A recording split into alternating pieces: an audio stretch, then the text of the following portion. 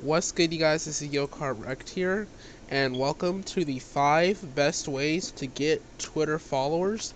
This will teach you guys how to get Twitter followers fast and easy, and I really hope you guys like this episode. So here we go. Number 5, the best way to get followers when you're new. This is to follow other people and hope that they follow you back, which is usually more likely if you do it to somebody who has a low follower count. Usually it could be anywhere between 1 to 100, but I would recommend specifically 1 to 50. The reason why 1 to 50 is such a good range for following people and getting followers back is because they don't have a lot of followers, so they're trying to look for people to follow so they can get more follows. And if you guys think about it, if you guys are following each other in like a cycle down at the bottom of the list, that eventually starts to add up. Basically, think about it as like a three-way thing. If someone has followers on their account and they're all low follower count, and the second person has followers that's maybe slightly higher, if they follow the person with the low follower count, their followers can then see who they're following.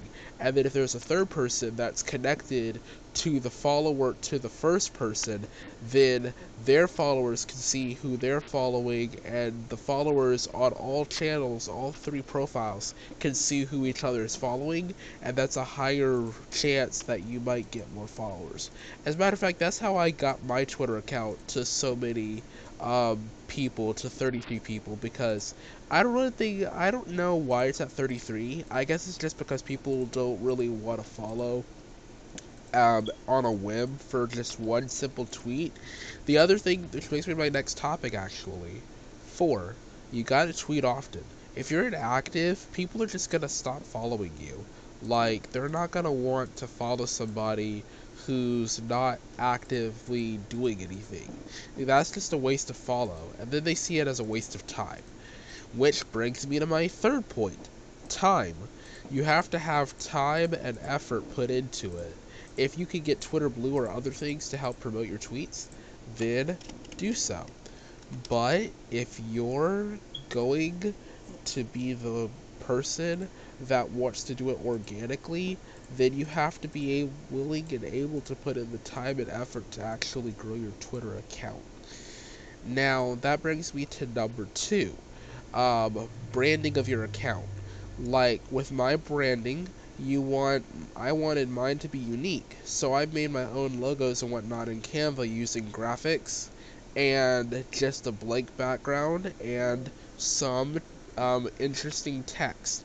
Um, but you can use any kind of branding you want as long as it's not explicit or racist in content or anything like that, like hateful or anything. So if you want to use like a typical logo from YouTube or Twitch or something, and many YouTubers and Twitch streamers actually have their logos the same across all their channels. Like, I have my logo the same across all my social media.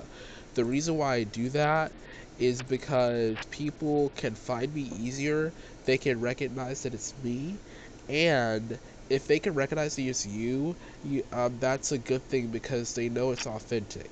But then also you want to have a good handle that's easy to follow. For example, mine is _podcast. TGS podcast was kind of taken, but you know. And so you also need a good description. If you're a media personality, which being a podcaster technically counts, you need to go ahead and get a business profile set up. And that's really just a professional profile section. And if you have a link to your channel and whatnot, you need a link there too. So I just went over everything that was profile related in number 2, which brings me to number 1. Be yourself in your tweets, but be cautious of what you tweet. This is what I always have issue with people doing, is if you are not careful with your tweets, you might offend the wrong crowd and it might turn into something disastrous. But you also need to be yourself in your tweets.